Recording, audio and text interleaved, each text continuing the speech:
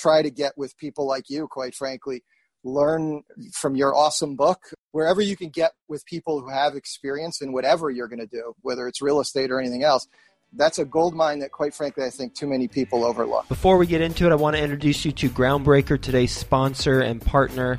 They are an all-in-one suite of tools for small to medium-sized real estate syndicators. They've got a special focus on real estate syndicators with 1 million to 100 million assets under management.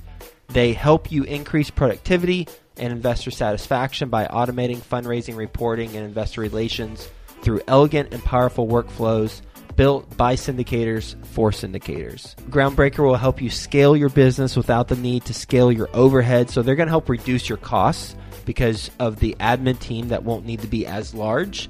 And they're going to help you reduce your risk of data breach because of the security systems that they have in place. They'll help you increase your revenue by growing your assets under management because you're going to be allowed to focus on the things that are most important, like business growth and operations, not those administrative logistics. And ultimately, they're going to help you elevate your company's brand and professionalism and investor experience because your investors are going to enjoy having this platform with all their information versus however you're currently doing it. 3 things specifically about Groundbreaker I personally like. 1, super easy to use from an investor standpoint and from a general partner standpoint. 2, it allows investors and general partners to fund electronically, meaning that a limited partner can complete their entire subscription and funding cycle without leaving the platform. And on the general partnership side, for distributions, you can set it up so that you can trigger bulk ACH payments within the platform. And then last thing I really like about Groundbreaker is it's cost effective. It's healthy to the bottom line. Their basic plan allows sponsors to sign up for as little as $100 per month with no limits on deals or investors. And you can read all about their pricing on their website. Speaking of their website, it is groundbreaker.co/Joe, J-O-E. And when you go there, groundbreaker.co/Joe, you're going to get access to a pitch deck that the Groundbreaker team created so that you have a template should you want to use that and customize it for your own deal. So go to groundbreaker.co/Joe. Quick disclaimer, the views and opinions expressed in this podcast are provided for informational purposes only and should not be construed as an offer to buy or sell any securities or to make or consider any investment or course of action. For more information, go to bestevershow.com. Best Ever listeners, today's guest is being interviewed by Theo Hicks. You know Theo, he's with us every Friday on Follow Along Friday. You're going to get a lot of value from this conversation. So with that being said, let's get going. Hello, Best Ever listeners, and welcome to the Best Real Estate Investing Advice Ever show. I'm Theo Hicks, and today we are speaking with our sweepstakes winner. So if you didn't know, we did a sweepstakes where you could enter. All you had to do was subscribe to the newsletter, and you had the opportunity to be interviewed on the podcast. And we are speaking with our winner today. His name is Dean Markey. Dean, how are you doing today?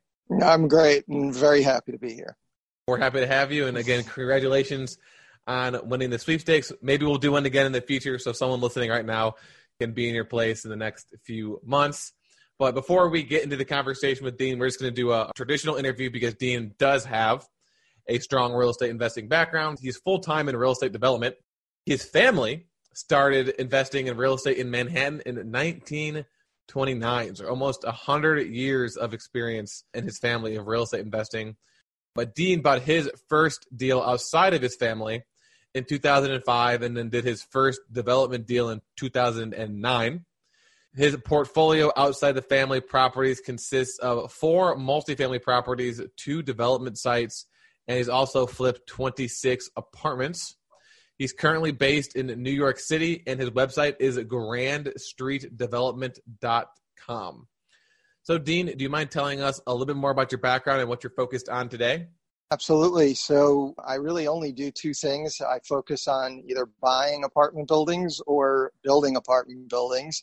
And on the buy side, I'm mainly focused on Class B apartments and Class A or B areas where I see some upside outside of the building itself. We try to do value add and bring sort of our operational experience to improving them, just focused on cash flow and we always pray for appreciation. And on the development side, primarily we focus on what we call infill development in hot neighborhoods. So we're focused on an area in Philadelphia called Fishtown, which is a lot of similarities to what we did in Brooklyn, the development deals, the properties that we built there, Williamsburg, Brooklyn, and Greenpoint in Brooklyn. And we have a particular design focus and style, but those are sort of more Class A properties, exceptionally well located, and we try to bring a little flair to them. We've done well. So we're basically regional developers of multifamily and regional buyers of apartment buildings. And when you started talking about the building, what did you call them again? Infill development sites. So in cities. So we don't really do sort of what I would call suburban walk-ups. Those we buy. But what we build is more of like mid-rise apartment buildings in vibrant cities, whether it's in Philadelphia or Brooklyn or northern New Jersey, where you can walk out the door, get on a subway, get your coffee, come home. There's a wine bar or restaurant outside your door, that kind of development. Sure. Okay. So you've got 4 multifamily properties and 2 development sites. So those 4 multifamily properties to buy and then the 2 development sites to build? Yes, we've sold some that we built, and we've obviously sold those flips that you mentioned. There were 26 apartment buildings that we bought after the Great Recession, primarily REOs or short sales from lenders who took them back. We fixed them up and put them back into the market, stabilized them, and ended up selling them. But we've held on to the rental buildings that we've built, and we also bought an existing apartment building, about 186 units outside of Baltimore, a suburban walk-up as well. So we own and manage, outside of the family stuff, those buildings, as well as 10 apartment buildings in Manhattan as well. Perfect. So how are you funding these deals? Friends and family and what I would call super high net worth. So obviously on the equity side, we've only done one institutional deal. I would say, kind of more of an institution as opposed to a high net worth family office or just individuals. So the first deal we did, I raised $200,000 from my parents, my uncle, and my cousin's girlfriend's parents. So just very typical, sitting in people's living rooms, raising a few dollars to get a deal done, and up to and including, quite frankly, there are a couple of billionaires who've invested with me, because with some humility, I'd expect my parents to give me a little bit of money if it was a good deal. But think of super high net worth people, they have tons of options. For them to trust me with their money and like the deals that we do, that gives me a lot of confidence and a great deal of satisfaction. For these billionaire, super high net worth people, you mentioned family offices. Are they through family offices, or are these individual billionaires who are investing in your deals? Individual, yeah. There's one deal that we did that is a family office that sort of acts like an institution. So they're so wealthy that they've set up a team of people to invest their money on their behalf. The ones that in the past that have invested with us and continue today are people we've known through the years or met through friends and family and others who've recommended us and referred us. So it's a pretty broad mix, to be honest. Mm-hmm. It's great. It's awesome. Do you have any tactics, any tips, any piece of advice for someone who wants to eventually work their way up towards having these super high net worth billionaire family offices investing in their apartment deals?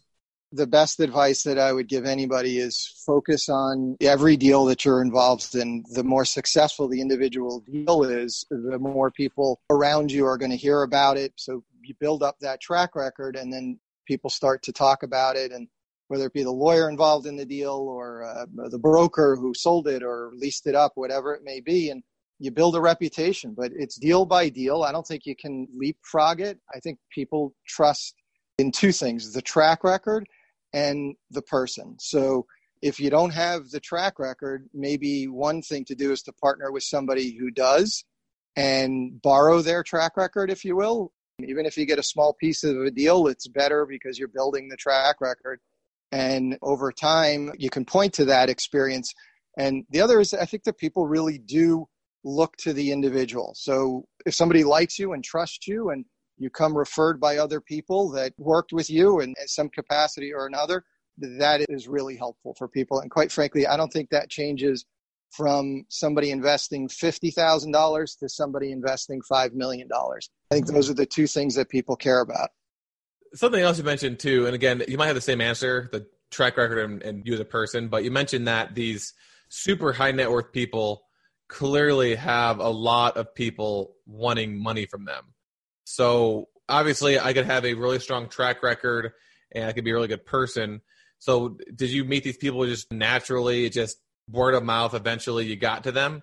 But I would imagine that happens a lot. A lot of people are doing big deals, but not everyone has these super high net worth people investing. So once you've got that massive track record, what are the types of things, at least from your experience, that set your deals apart from, say, someone else who's done the same number of deals as you, but is not attracting that type of money?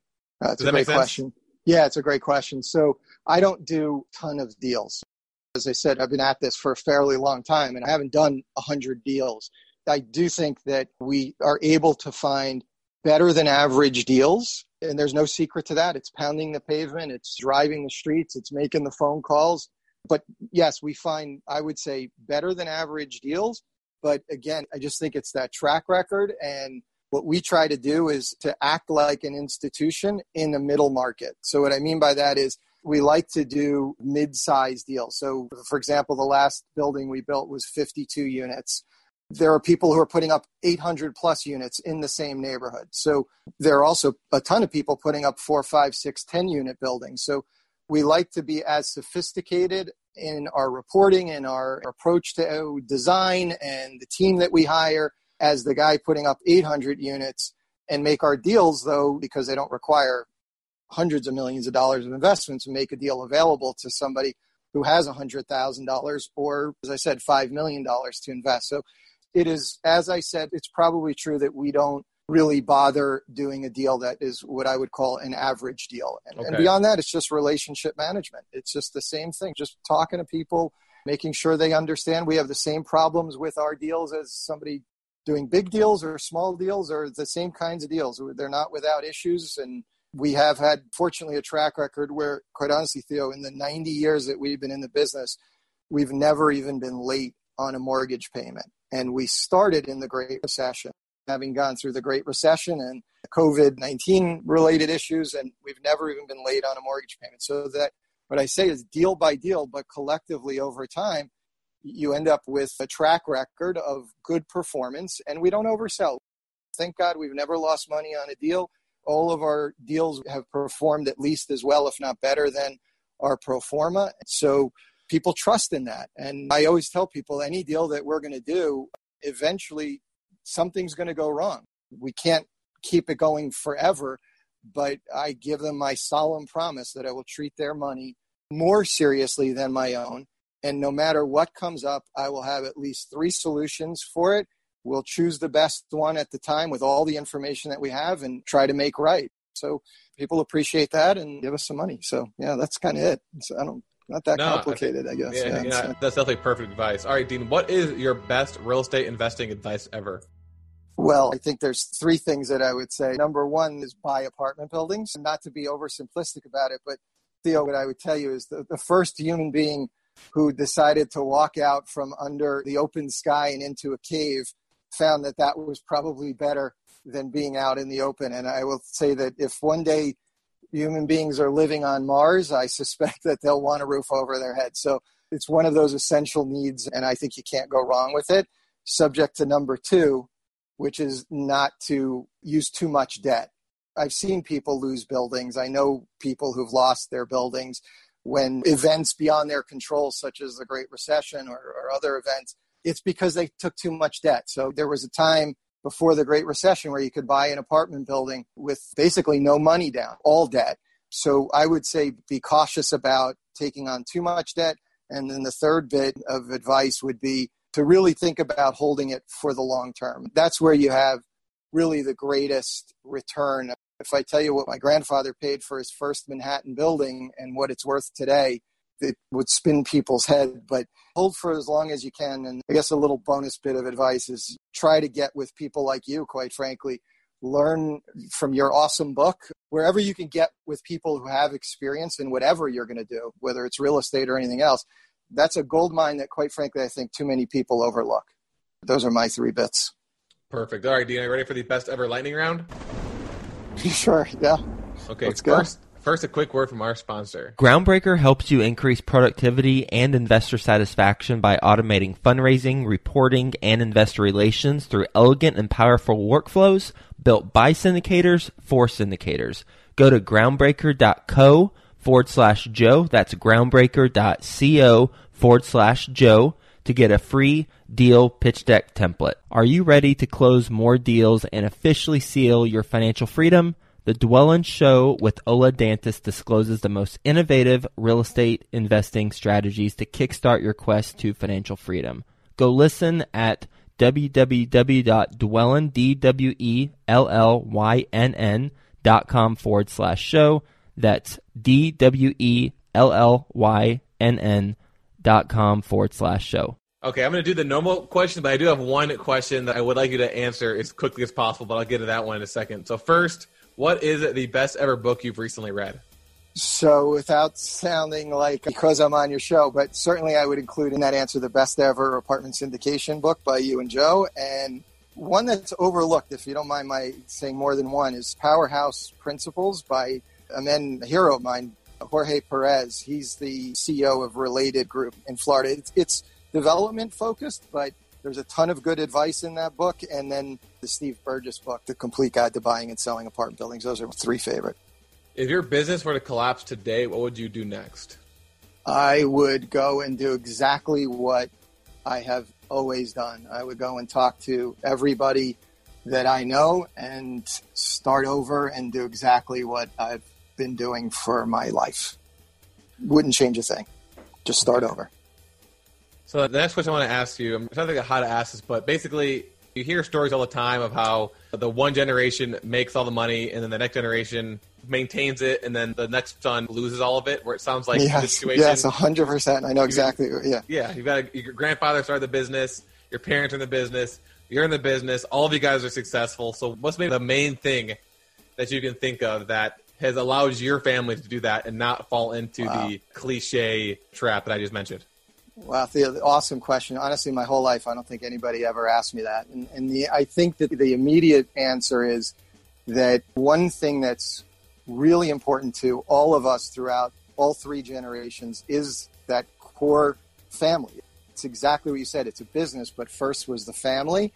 So my grandfather passed along a lot of really strong Italian principles, if you will, which is where my family is from, through to my father. My father always taught me those lessons, and I teach those lessons to my children. And the way I approach the business is that I am giving it and I am preparing what I do to be handed off to the next generation. So we build with incredible quality. We approach everything very honest with our tenants. We really try to honor them and to treat them well so that when it goes to the next generation, if God willing, it happens, that the buildings, the business is well prepared for that transfer.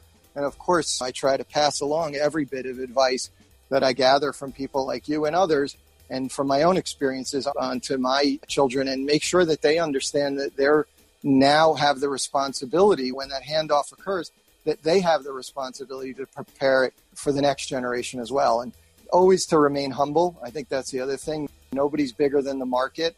That's really important to the way you phrase the question, that oftentimes it's the son screws it up, if you will, or the daughter goes and blows the business up.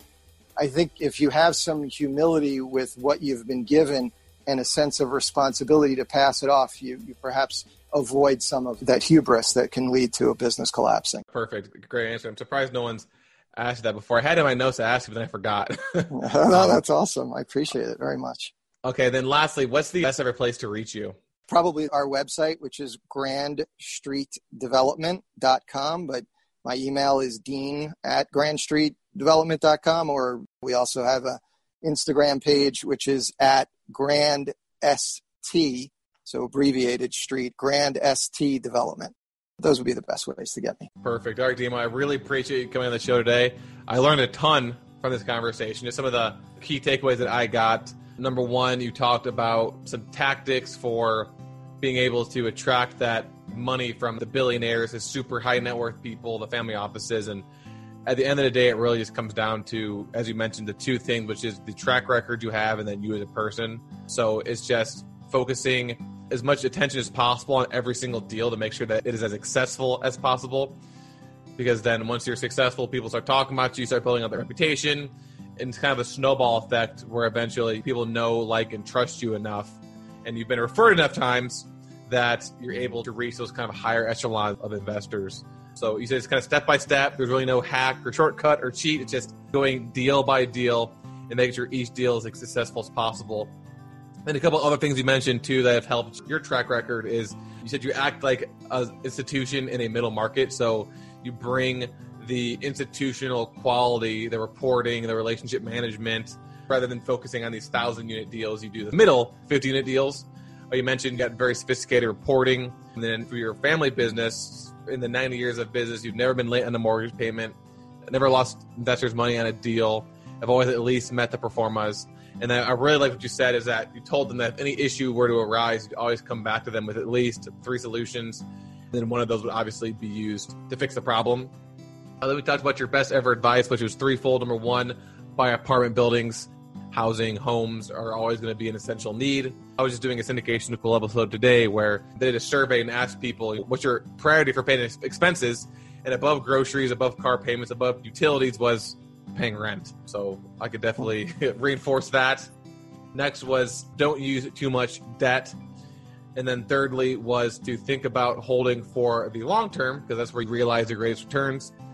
And then you also talked about what sets your family apart from other family businesses, kind of the cliche of the grandparent creates it, the dad maintains it, and then the son kind of destroys it, and said that it's really about passing along strong values. And then I really like what you said, which is preparing to hand off the business to the next generation. So not really taking any shortcuts to make money for yourself now that will screw over your kids in 30 years. Instead, you're using good quality construction. You're always focusing on having good relationships with your residents and the people you work with, and then passing along any advice that you get, but also including in that advice is letting your children know, the next generation know that, hey, you need to be prepared to pass it on to the next generation as well. So preparing them early on for that next level transition. And then just being humble, as you mentioned as well. No one is bigger than the market. So again, Dean, I really appreciate you coming on the show. I learned a lot. Glad you were our sweepstakes winner. Best of listeners, as always, thank you for listening. Have a best ever day, and we'll talk to you tomorrow.